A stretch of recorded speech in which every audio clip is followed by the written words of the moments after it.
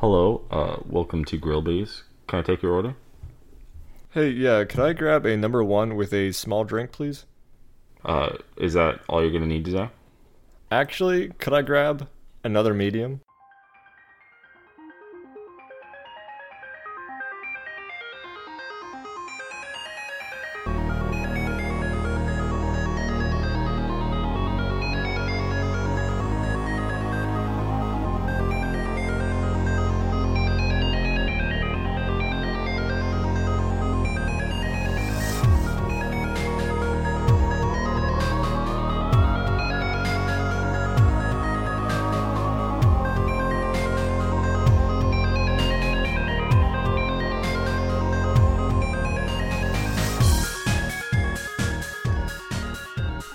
How's it going, everybody? Welcome to another episode of The Soapstone. My name is Jake. I am joined by my co-host, as always, Dave. How's it going tonight, Dave? Well, it's actually terrible. Unrelated, though, what are we talking about today, Jake? Today, we are talking about one of the best games ever made, as considered by some people. Myself, Nier. one of them. Automata! Oh Nier my god! Automata. I love that game. That's good. You're going to have to. I have no notes prepared for it, because we're talking about Undertale. Oh, that is also a good game. Yeah, Undertale's pretty great. And that's my final review. So pick it up, and we'll see you next time. But actually, Undertale came out in, I believe, 2015, made by the prestigious Toby Fox. Yes. May he live long and prosper. I don't really have much to say about when it came out or how it came out. Yeah. But I figured we could just kind of start jumping into... I think the classic thing is it was a good year. It was a good year. Good vintage Undertale. Yeah, something like October. I remember we were playing it at the end of the year. Dave, you actually got me into it. Because this is... I'm going to say there's a category of games where they're so high on your radar. They're so recommended by you that I feel like I have to pick them up, because on the whole there's some games you don't like and you're usually more critical about games than I am. Yeah, I'm kind of extreme about it. I'll either be like, I fucking hate this, or I'll be like, this is the best thing in the world, everyone needs to appreciate it. But people are like, Dave, you're fairly lethargic, so whatever. And then people play it 6 months later, like, hey, have you played this game? I'm like, yeah, I fucking recommended that to you. I Do you made remember that game. What are you talking about? But this is one of those games where, having played it off of Dave's recommendation, I was entirely satisfied. I'll save my final thoughts on the game until the end of the podcast, but spoilers, also spoilers. Yeah, I have a little bit too much enthusiasm and love for the game to just speak about it at a very high level and say what aspects about it are good and why you should pick it up. But it is, and you should. But I want to go into some of the nitty-gritty about why we love it and what makes it such a good game. Yeah, it's one of those games you do need to play blind, I feel like, to get the full experience. It's really kind of hard now, because Undertale has somewhat of a community. Yeah, subreddits are really a bitch.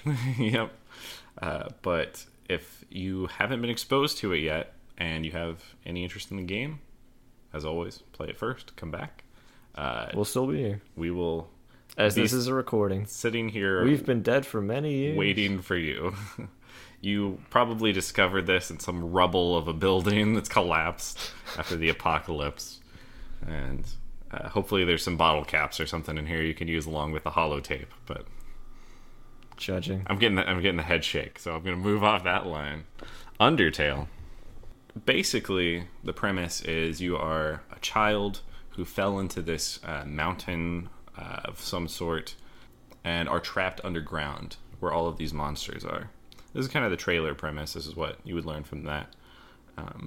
And the selling point is you can deal with the monsters in whichever way you wish. It's kill or spare is basically the tagline. It's the RPG where you don't have to kill anyone. Yeah. But you could. I believe it was actually marketed that way, like you were saying. And I think it was one of the first, or maybe even the only, I've not done the research, games where it kind of encourages that. And the marketing for the game doesn't really highlight what the game is. They keep a lot of it under wraps, which we're not going to do. Again, we're going straight into the content of the game, and how meaningful it can be, depending on the mindset you're in when you're playing through it. But essentially, it opens up. It's got this nice kind of theme on the main menu, and once you actually enter the game. What do you mean by theme? So, Undertale has many tracks. It's one of those games that just is up there all time for me for original soundtracks. And they were composed by Toby Fox himself. And they'll repeat some themes throughout different areas in the game. They'll reuse some key, they're called like leitmotifs, which is basically a musical idea.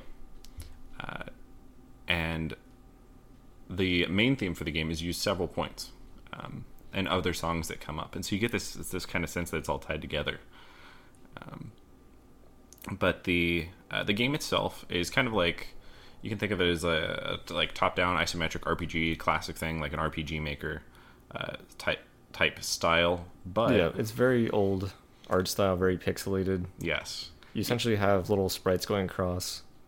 It's not a graphics intensive game, which is one of the things that I think adds to its value, because it has such great gameplay, story, the soundtrack, which you just mentioned, all ties it together, and it does a fuck ton, a literal metric fuck ton, literal with all of that, but without requiring the graphics intensiveness of something like Doom. Mm-hmm.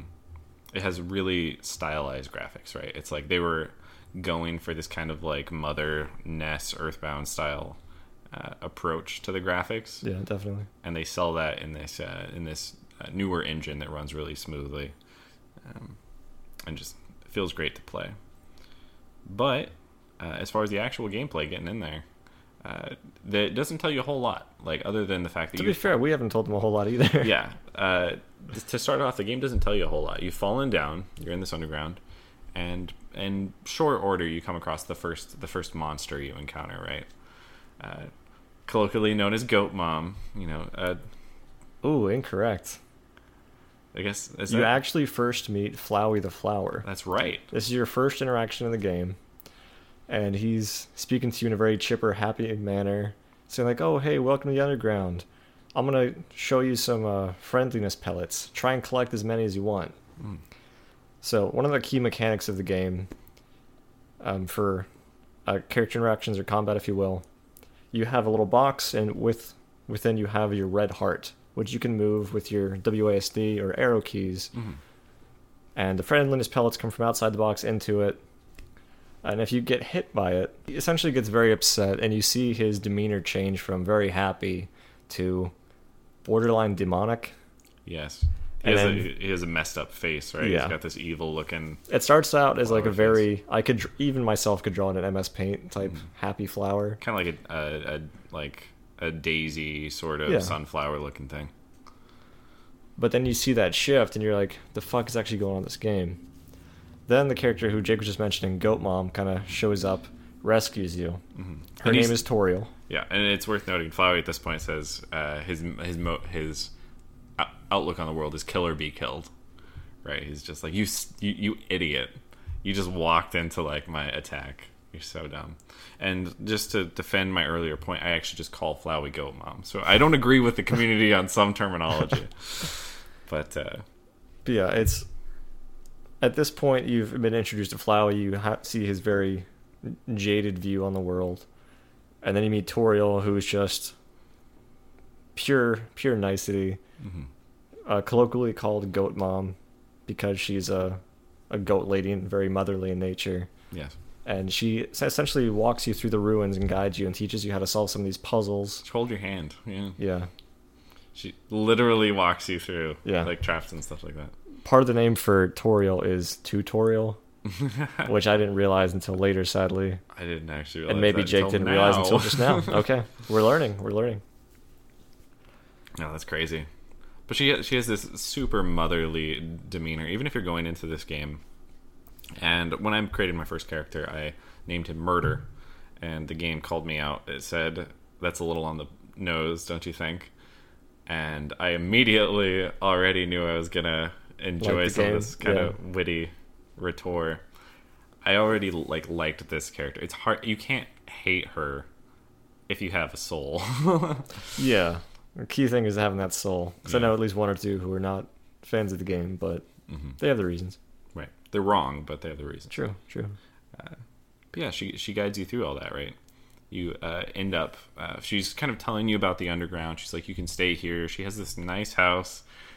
She lets you take a nap, provides you a slice of butterscotch pie that you can then hold on to. It's there in your inventory.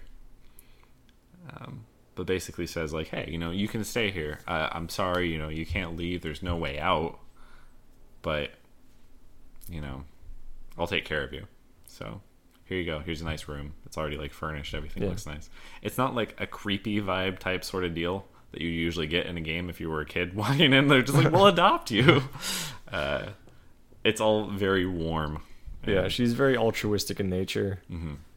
Actually, to tie back a previous episode of the podcast where we were talking about Fury, the angel lady who offers to take care of you. Yeah, the song. Yeah. In the same way, your character wants to progress and get out because you just fell into this foreign place. Right. You want to get back home, basically. And the only way you're going to do that is to go through the ruins, through the monster civilization, and out the other side. Right. And as you find out eventually, there's a reason that you can't get out the other side. And there's a reason that Toriel wants you to stay here. And it's for your own good. It really is for your own good. Yeah. So basically you figure out through pushing her a little bit that she doesn't want you to go past this point because Asgore, ooh, evil name, Yes. has essentially killed other kids that have gone through there to essentially take their souls for a later revealed purpose. So she doesn't want to see you fall to the same end. Jumping on my words here. It's all good. Yeah, she doesn't want you to just walk through and die. She doesn't want this Asgore, who turns out to be her husband, now What? estranged. Spoilers. To kill you too. And there's more going on. Like Dave said, we'll get into it, but it boils down to you need to move forward, right? You can't just sit here and wait and live out your life in your house. I mean, you could, but the game wouldn't progress and you'd be sitting at your computer forever. So you head downstairs, head into that basement, kind of follow her through. She's just like, stop following me. And she goes up and her blocks plan the is exit. to go and actually destroy the exit permanently. Just let it cave in. Do you mind if I jump into my experience at this point? Sure, yeah. Okay. All right, so setting the stage. We've played through the game for about an hour. It's very warm, it's very witty in its humor. The monsters that you encounter, and I didn't kill anything at this point. I was avoiding everything. You have the options of attacking, or you can talk to them, or do other unique interactions where they're Yeah, you like, can check let's them, not right? fight. Yeah. Yeah. You get some witty kind of dialogues there. Yeah. So I've gone through all that. Toriel's accepted me into her home as essentially a family member. And we're at the edge of the ruins. And basically you're put into a fight with her. She's like, hey, if you want to get past here, you have to actually prove that you're going to be able to make it out there. Yeah. Because I don't want to just let you go. So you have combat with her. The music for the fight is very somber. And her character changes a little bit. Because usually she's very happy, very warm. But you see her kind of looking past you. And the dialogue says that in the fight as well. She's stern. Yeah. Yeah. And so I'm trying to do every other option I can for like, let's not fight. I like you, Goat Mom. I don't want to do anything to you. Mm-hmm. And so eventually you find out, you're like, okay, I actually do have to do something, right? So I start attacking her, thinking, because it's explained earlier in the game, certain monsters you can attack low enough, and it'll say like, oh, hey, they don't want to fight anymore because they don't want to die. Right. So I'm like, this seems like my only option. So you're chipping down her health, and like I'm measuring out how much of her bar it's taking away each time. And then there's another hit that happens. Yeah, I think if you have her down to like a third or something. Yeah, you essentially just crit, and you fucking explode her. It is insane how much damage you do. Pretty Now this crazy throws slash. everybody for a loop. Yeah. But as she's dying and she's saying like, I wish you the best, etc., etc., I was already at a very emotional point at this point in the game, and at this point in my life. So you walk past her, you go out the other side, and then it does a fade to black. It says Undertale by Toby Fox.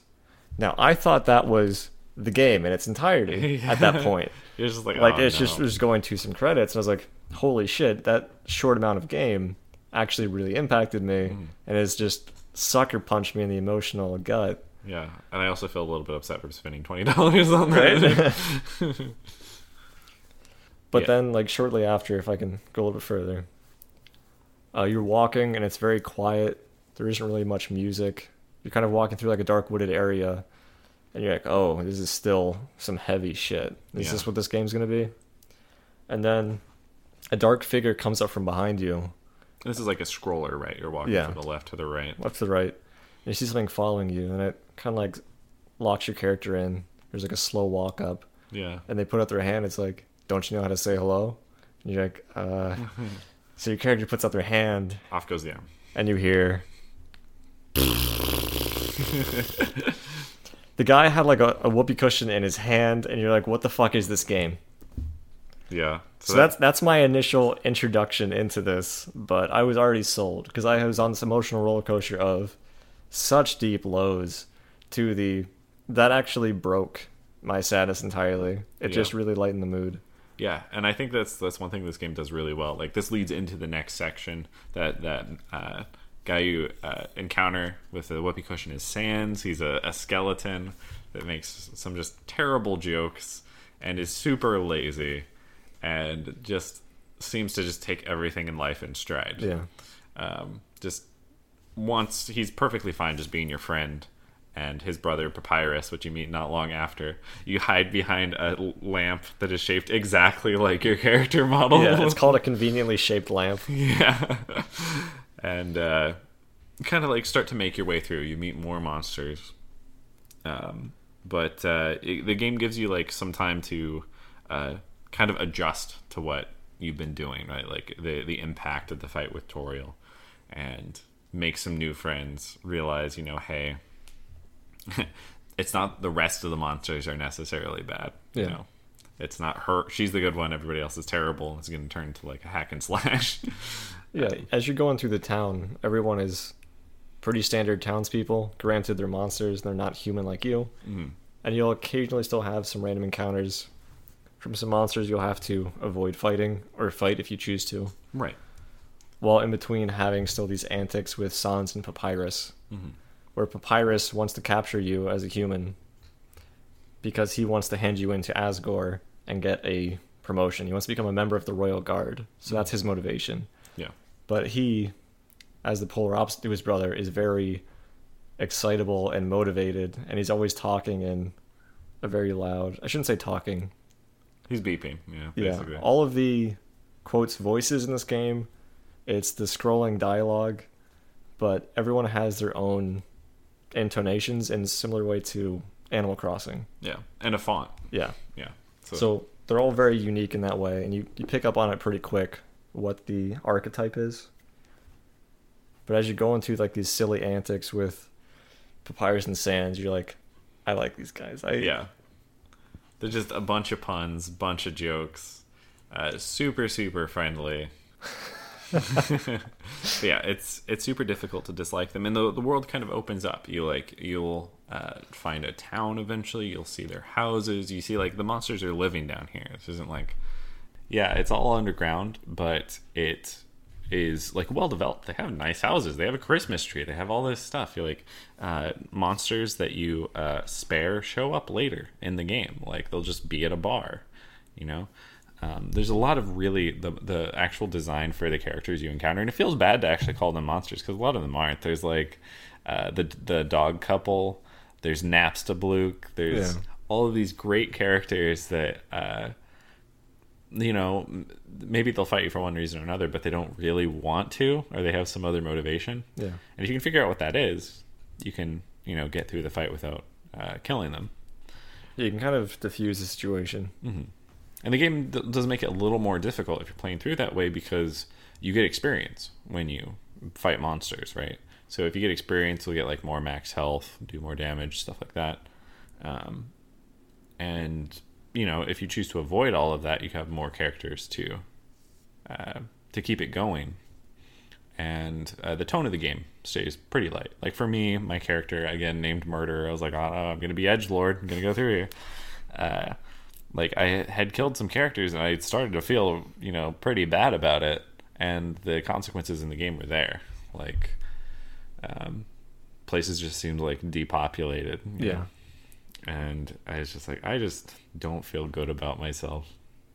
And for the dog couple specifically, it's one of those unique fights where you're fighting two of them at the same time. So they each have their own combat mechanic going across the screen, which are in the form of two giant axes. Mm-hmm. But if you kill one of them, the other one just looks sad and starts crying and refuses to attack you. Yeah, I think it's the guy in particular. Yeah, because I think the female dog will still like fight you or something. Is she in a rage? I believe so. Okay. Yeah, but the male dog just whimpers, and you're just like, I am the scum. Yeah, I want to point out at this point, one thing I really like about Undertale is each different monster or boss has unique mechanics. Like you're still the heart that's trying to move around and avoid things. Kind of like a bullet hell sort of simulator. A soft bullet hell, yeah. Yeah. But there are either projectiles or objects you have to avoid. Right. And you take turns. So it's a turn-based game. You'll fight whatever you're fighting, avoid their attack, hopefully not take any damage, and then you can make your attack, and it's kind of just a timing attack, like a golf simulator or something like that, where you try to zero in the middle and make a hit. To do more damage, yeah. Yeah. Or in the case, there's the other option is spare. And sometimes you can spare monsters if they're in like a certain state, like you mentioned earlier. And other monsters you can just spare outright. You're just like, all right, I don't want to fight you, let's be friends. There's one called, I think, Whimsum, who it looks very meek and like very scared, like a little fairy. It's like, oh shit. So you have the option to spare them immediately. Yeah, they're just, oh thank God. Other ones, like, I think it's Mold Small, it looks like a little gelatin that kind of wiggles around. Yeah. And so that you had to flirt with it or something? Yeah, you can like flirt with it. It's like it doesn't understand, but it appreciates the compliment anyway. So it's like vibrate or whatever it was. There's lots of weird, unique interactions like that, but really adds personality to each character, I'll say, instead of monster. Yeah. Yeah, for sure. And like I said, as I was going through the game, fighting some of these monsters and characters, I grew increasingly uncomfortable with my own choices, experiencing that cognitive dissonance. So did you stop killing things at that point, or? I think it took me a while. Oh. But eventually... Guilt does not stop Jake immediately. I tried to like buckle down, and I still regret it. And so you were trying to do it out of spite initially? I kind of wanted to see what would happen if I just went all in, like morbid curiosity. And a lot of games, they don't care. They don't care if you kill all the characters. It's just like you're playing an RPG or something like that. Sometimes you can just kill people. You're just townspeople, whatever. It doesn't matter. Fallout, something. Maybe you limit your options a little bit, but it's just part of the game. It doesn't matter that much. This is the game. Yeah. Like how you interact with the characters and how you treat them is the point of Undertale.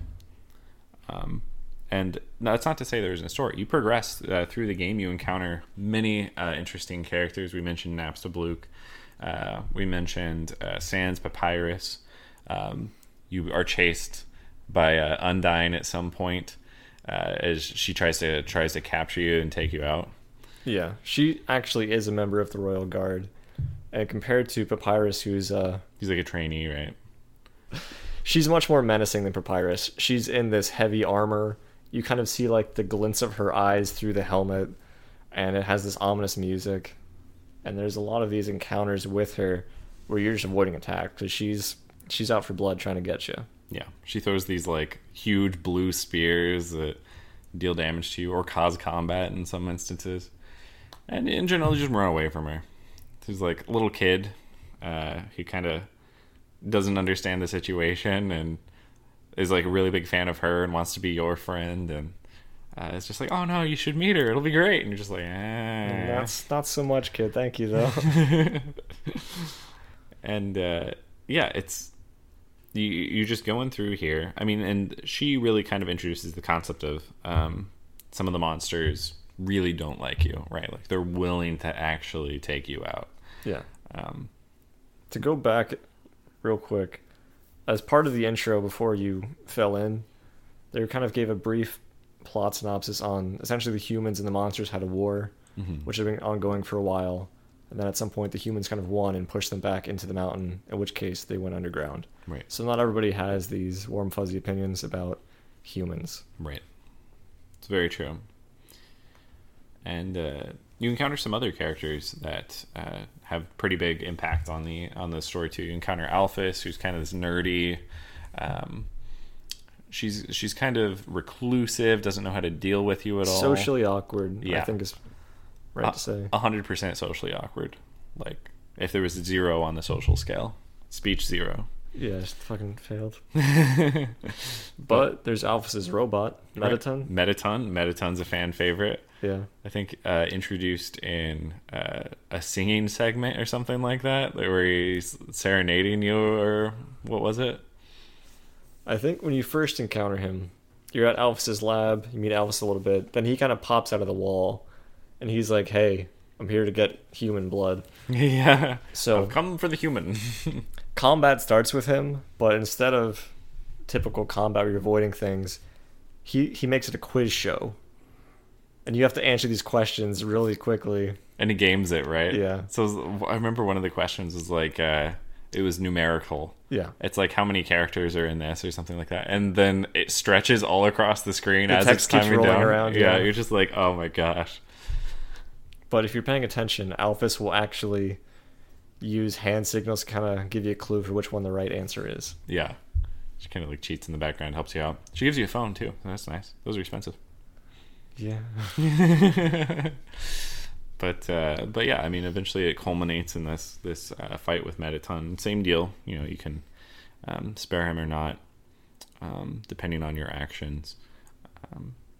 And there's a lot of like other characters. There's basically a series of bosses you're going through. You go through Muffet, who's this like spider who has an amazing song. Like so many of these bosses have really, really great songs that you should go out and listen to the OST for. And sometimes they have like special mechanics. Like I was going to say for Muffet, it's the lines. Oh yeah. Where essentially you're on spider webs, but it's like 3 tracks. You can go up or down, but you have to avoid things she's sending down the spider webs. Yeah. And then during the encore of the song, the whole screen shifts and you're actually falling down and you have to keep jumping up the webs because she has this pet bug that's coming up from the bottom of the screen trying to eat you.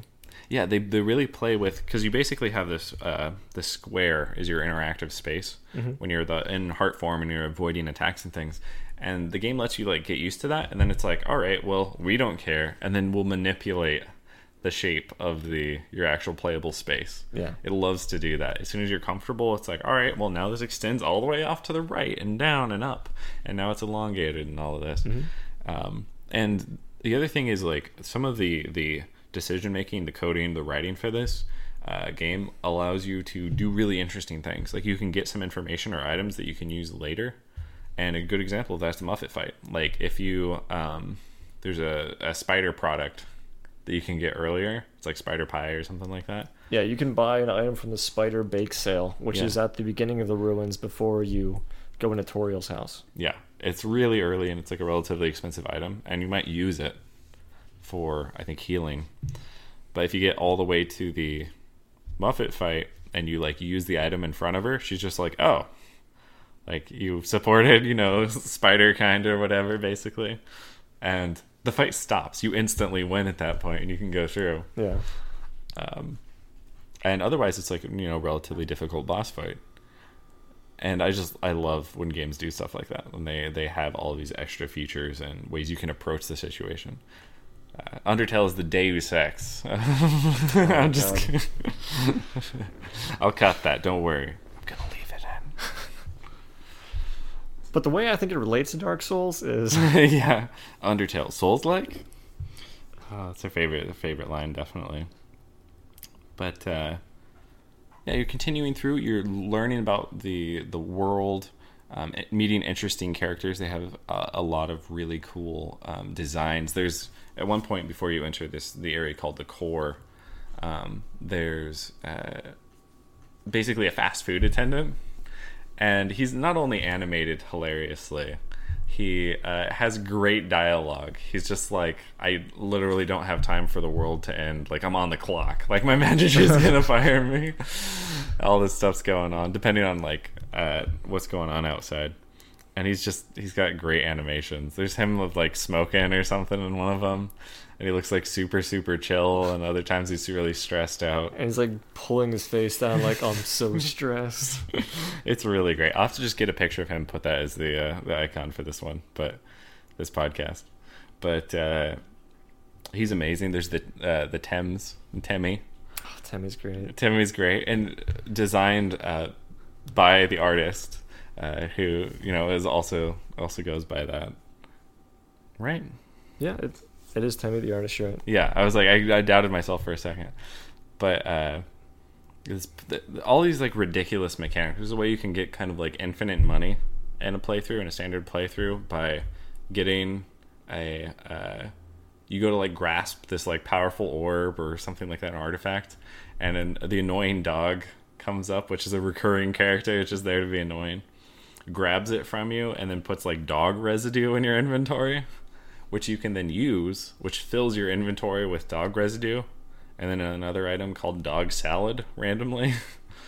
And every time you use any of the dog residue, it fills up your inventory again. Yeah. And you can sell that stuff off to make money in the Tem shop, or the item shop. Yeah. And I just love stuff like that. The game's got amazing writing. I can't go through all of the jokes. Yeah. And we don't want to spoil all the jokes either. Mm-hmm. A lot of it is going through, meeting these unique characters, seeing the wit of the game. But I would argue that every character, except for maybe Alphys, Mm-hmm. I think is really well designed and funny. Yeah. And unique. And it's not that the design for Alphys is bad. She's meant to be obnoxious, Yeah. I think. So they succeed. Yeah. The character does the role very well. Yes. Sold. But you do progress through the game. Like, you're moving area by area. If you're fighting monsters and killing them, you're getting stronger, getting better gear, equipment, defensive and offensive. Offensive doesn't matter if you're not killing them, obviously, but you're going through, and you can kind of piece together just, like, a lot of the situation. There's a library at some point, I believe, in the town Snowden, which you can read some books there, and it kind of tells you about the perspective of how things are going from the perspective of the monsters. And they see, Asgore is this, righteous leader, a king that's kind of protecting them, giving them hope. You can go through it at a slower pace, and you really just appreciate the game, I think, a lot more if you do that. And this is usually, I kind of, like, power through games to a certain extent. Not to say I don't go for completion. I'll complete side quests and stuff.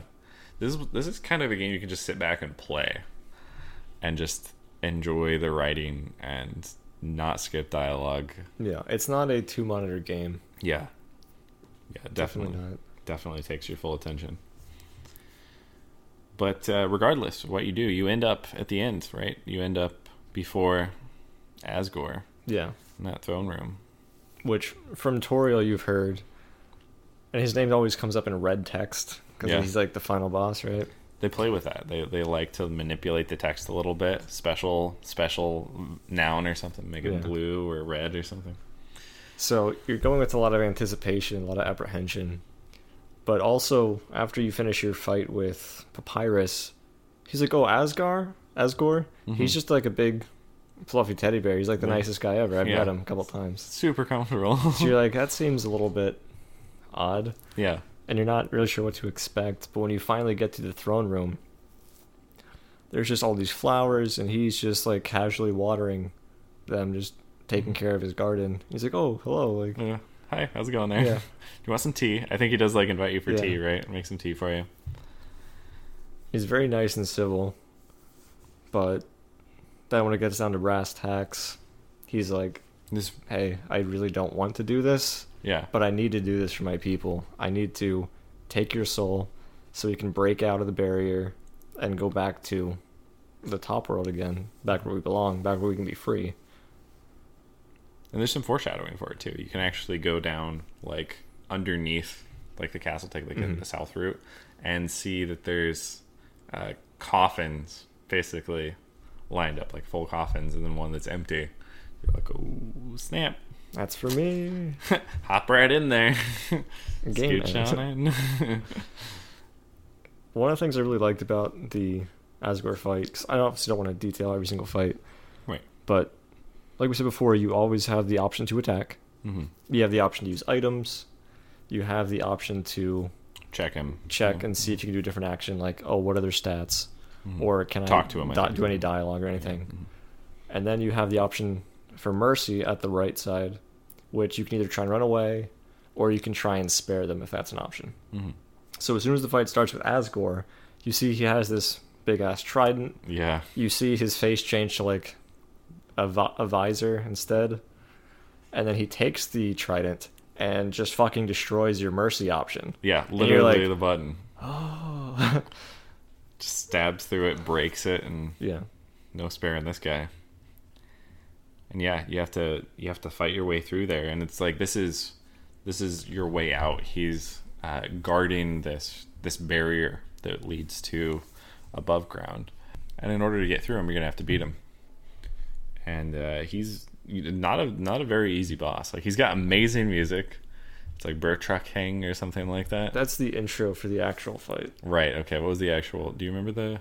I don't remember the name of the track, no. No, it's fine. It's all right. You already listened to the OST, so should be here. But it's a very difficult fight, and if you finally kind of like whittle him down, you have the option in the end after he's kind of like collapsed. He's like, okay, finish me off, take my soul, like ascend through the barrier, and be free. Right? Yeah. He tells you to do that, and you can choose to spare him in that or not. But whether you do or not, basically Flowey comes back. Yeah, either destroys Asgore's soul.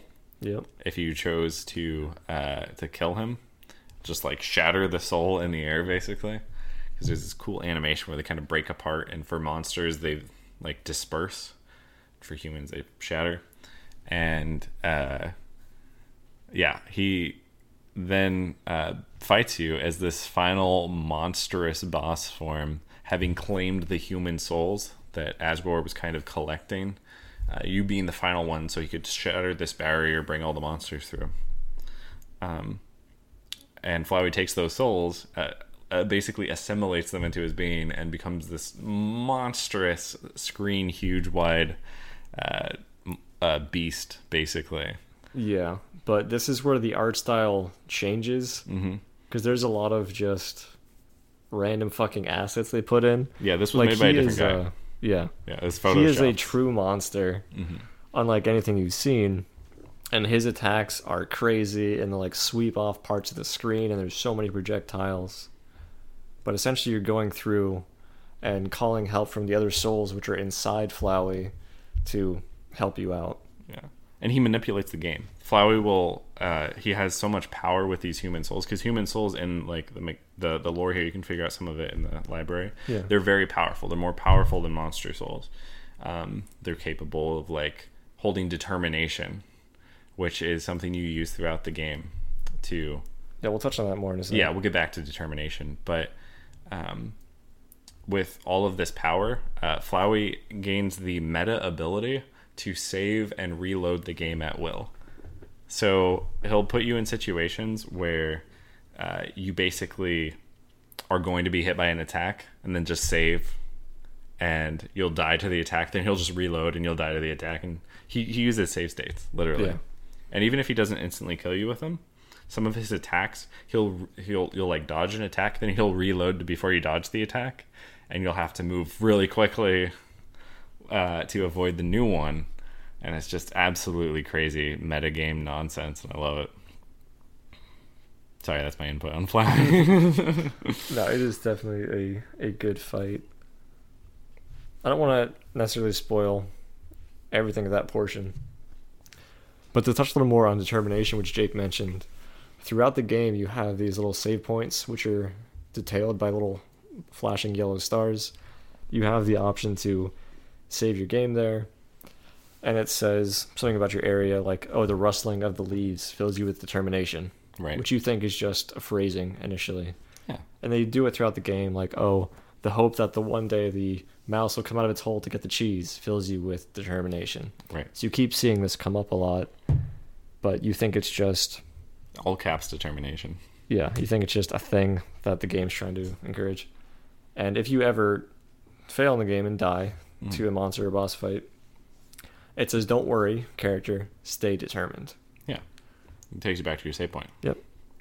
And later on in the game, you find out that determination is something that you have as a human to keep persisting on, keep persisting through death. Essentially, it explains how you are able to reload saves, how you are able to do certain things. You can basically shape reality Yeah. in a limited sense. You can restore reality to a previous point just through force of will. So it's discovered later on, around this point, that Flowey also has determination. And Flowey's has been around for a really long-ass time. And with his jaded view of the world, wants to assume that power of the souls and Asgore's soul to essentially break out from the underground and kill all humans and everything. Yeah. Not a great guy. No. No, not super redeemable. But like you said, you managed to beat him in the end thanks to calling out to the souls contained within Flowey, and basically have them turn against him. He loses their the ability to utilize them. They heal you up a bit, like in some of the combat phases, and you finally get to the point where you're like, all right, you beat him. He's like, oh no, how are you doing this? Oh, it's all crazy. Like, you're not supposed to be able to do this. And he just loads a save and resets, and he's just like, no, though. You don't actually have power here. I control this game. Yeah. But finally, after resisting death all these times, the souls of the humans surround Flowey and refuse his ability to manipulate them, basically. So he loses the ability to reload saves. You can't use their determination. And they defeat him, depower him, and you finally have the option to either kill him or spare him. Which is pretty much the theme of the entire game. Right. Kill or spare. Exactly. You've come up to this point. What if you learned from your actions and experiences? Are you going to take out the baddie, or are you going to show him some mercy? Are we the baddies? The recurring theme. But that choice comes down to you, dear listener, if you play the game. That's basically, Dave and I had discussed on the side whether we wanted to go further as far as spoilers. But I think we'd rather leave it up to you guys to check out if you want to do a full pacifist run, or if you want to do a full genocide run. Each one's going to give you a little more insight into the overarching plots of the game, get a little more lore. Yeah, we basically explained some but not all of the events of the neutral route, which is a necessary start to the game. The next playthrough is where you can go either full genocide pacifist or continue neutral again. Yeah. And the game does track, certain things are maintained and recorded, so it knows what you've done in the past. And I think that's great. It makes replaying the game feel like really awesome.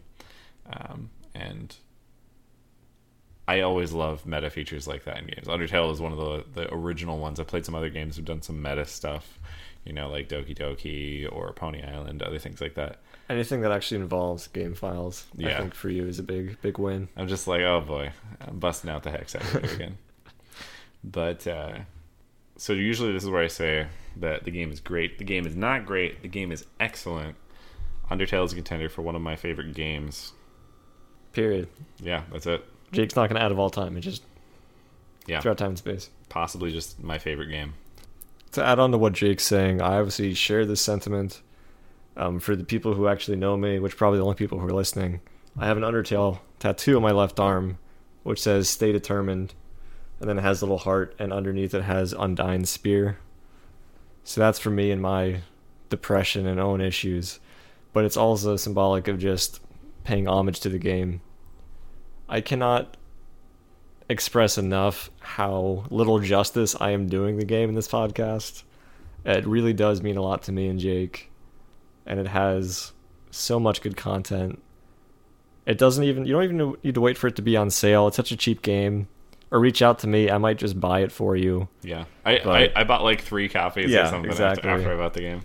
And every time like I have people who are over and they don't have a drink in their hand, I'm like, hey, you should come check out this game. And I do force it upon people. But it's because I love it so much and I want people to experience it on their own. Yeah. You guys haven't been able to track this because, I mean, of course, I've cut it out. Dave broke into tears at least 5 times over the course of this podcast. Shit, don't tell them. All right, I'll cut that too. Don't worry. Thank you. I'm going to leave it in. But yeah, we welcome you to come join the fandom, check out the game, check out the soundtrack, check out the remixes, check out people's fan posts and fan art. Don't do that. No. Well, stay off of certain fan sites for sure, but a lot of cool things out there, and we hope you guys check it out. Yeah, for sure. And thank you for listening to another episode of The Soapstone, and we will see you guys in the next one. Bye.